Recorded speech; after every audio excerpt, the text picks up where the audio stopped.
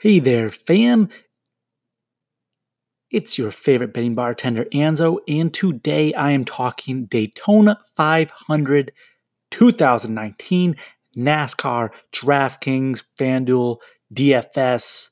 Let's get right to it. Now, if anybody says they have a clear uh, image of who they think is going to win, is probably not the right person to follow for this race. This is a restrictor plate race at Daytona. There are 200 laps. It's a 2.5 mile course. We have all new rules coming in for the specs and the kits this year for NASCAR. So it's going to be a weird season coming up, but it doesn't matter for the restrictor plate. What it does is limit the speed, the horsepower, I should say, that each car can get. So it makes it for a packed race, and you never know what's going to happen. 20 laps to go, there's going to be a huge crash somewhere, and everything's going to be all over the place. So I have no idea what anybody's going to do. I can look at the we're going to look at the cheat sheet that I have right now. If you're watching on YouTube, you're just listening. If you're listening via podcast, we'll go over the cheat sheet. It's very simple for you to get in the description down below. First, if you want to join the email list, I'll have an additional 2 drivers that I'll have in the email. I'm going to be going over 3 drivers on the video and podcast right now. If you want access to cheat sheet, super simple. Just retweet or like on Twitter any of my NASCAR info I put up there concerning the videos, or also you can, and then I should say you have to DM me your email address so I can add you to it. It's 100% free, but I just need to be able to add you to it, as well as you can, like, subscribe, and answer this question. Who do you think is going to win this race? Okay. Seriously, no matter what their price, whatever on DraftKings or FanDuel, who do you think is going to win this year? And then be sure to send me an email at bettingbartender@gmail.com. So I have your email address. Tell me who you are, so I know that you made the comments, and I'll add you to the cheat sheet. Very simple. That's how we do it. So let's jump to the cheat sheet right now and talk about kind of my strategy that I'm looking at and what key stats I was looking at for this race. So here we are. This is the cheat sheet that I do. You can see that I have all the drivers listed out, going from salary highest to lowest on DraftKings. So I don't know if you can see it highlighted there a little bit, but there's the drivers there. You can see. Basically, you had the dual races prior to sort of see where people are going to end up. And so what I usually like to do is like where they qualify. Now, qualifying and starting position are a little bit different. So I did make it starting position versus practice. But then I thought, how much am I put a lot of points that almost 40% of my value is going to that right now based off their starting positions, because I really want to start from people in the back and get the difference in points. So you get 1 point for each difference in position. So if they start in 40th and end up at 39th, they get 1 point for that plus the finishing points at 39th. I get it's not a lot, but you're looking for people that are starting from the back and kind of get towards the front, hopefully, and get a lot of differential placement points plus finishing points. And who cares about the lead laps or fastest laps at this point? With 200 laps, you get a half a point for fastest laps. So it's 100 points allocated towards that. And then for leading laps, you get a quarter of a point on DraftKings, which allows 50 points total up to that if someone to lead every single race. Let's jump to last year on the cheat sheet. So we go down to past ownership, and we're going to go back to the beginning. Hopefully you can see here at Daytona 500 last year that Ryan Blaney was the top scorer with 65 points. Not a lot of points. Austin Dillon ended up winning the race, was 12% owned, 64 and a quarter points. And last year's pole position winner was Alex Bowman, was 22% owned. So as you can see there, the pole position was like one of the last 15 guys. 1, 2, 3, let's see, 43 to 28. Yeah, 15 exactly, actually, from the bottom in points. So if you had him, those lines were not making money. The real sneaky play was Chris Buescher at 3%, and then Justin Marks at 1%, who not many people knew guy coming off the Xfinity Tour or whatever and racing. So where can we find those values this time? Pretty easily. We're going to look at what my strategy is going to be for this race. And I'll tell you right off the bat, Brad Keselowski is going to be like 60%, 70% owned probably. So I'm just going to say screw it and fade him and see what kind of happens there.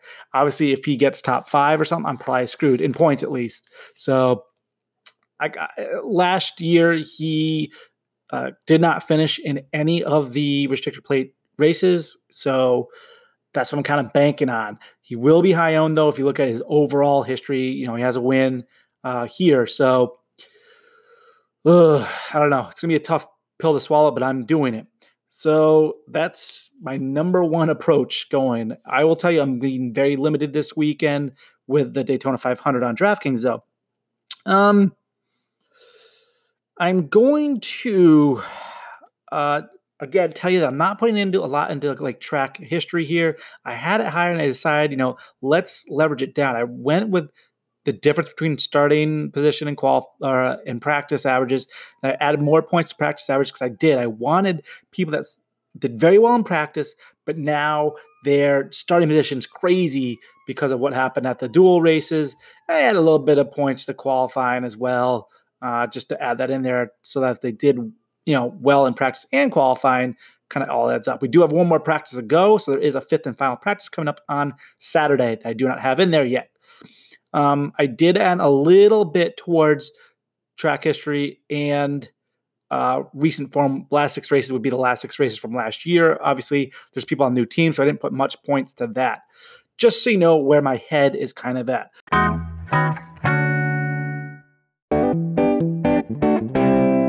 So let's go over the drivers that I like for this weekend. I will start at probably no higher than Kyle Busch at 9,600. Not a great history here, but that's okay.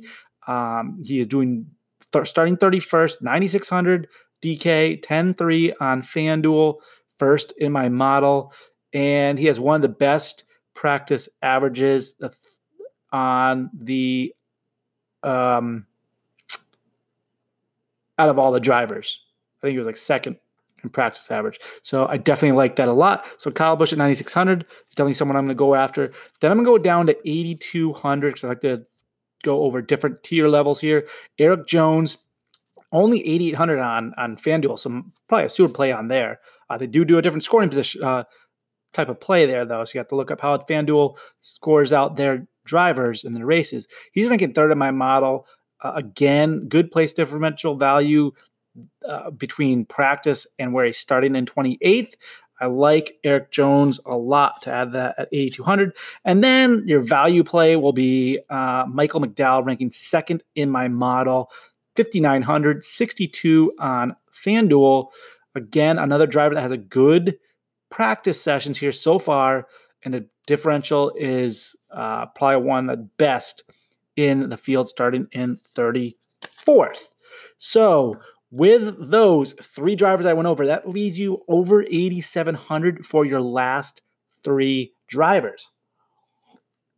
Again, for the email, I'll have a link in the descriptions down below. Just click on that link, submit your information. You'll be added to the email list, and then I'll send out the email by Saturday afternoon with 2 extra drivers on there for you to look at.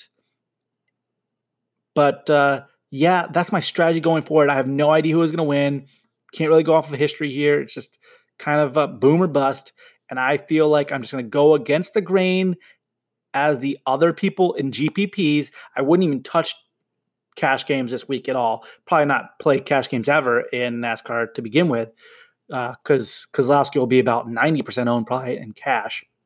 But as long as Keselowski does poorly, that will jump me up ahead of like 70% of the players. And then you only need to make up the 10% to get in the top 20% and make your money.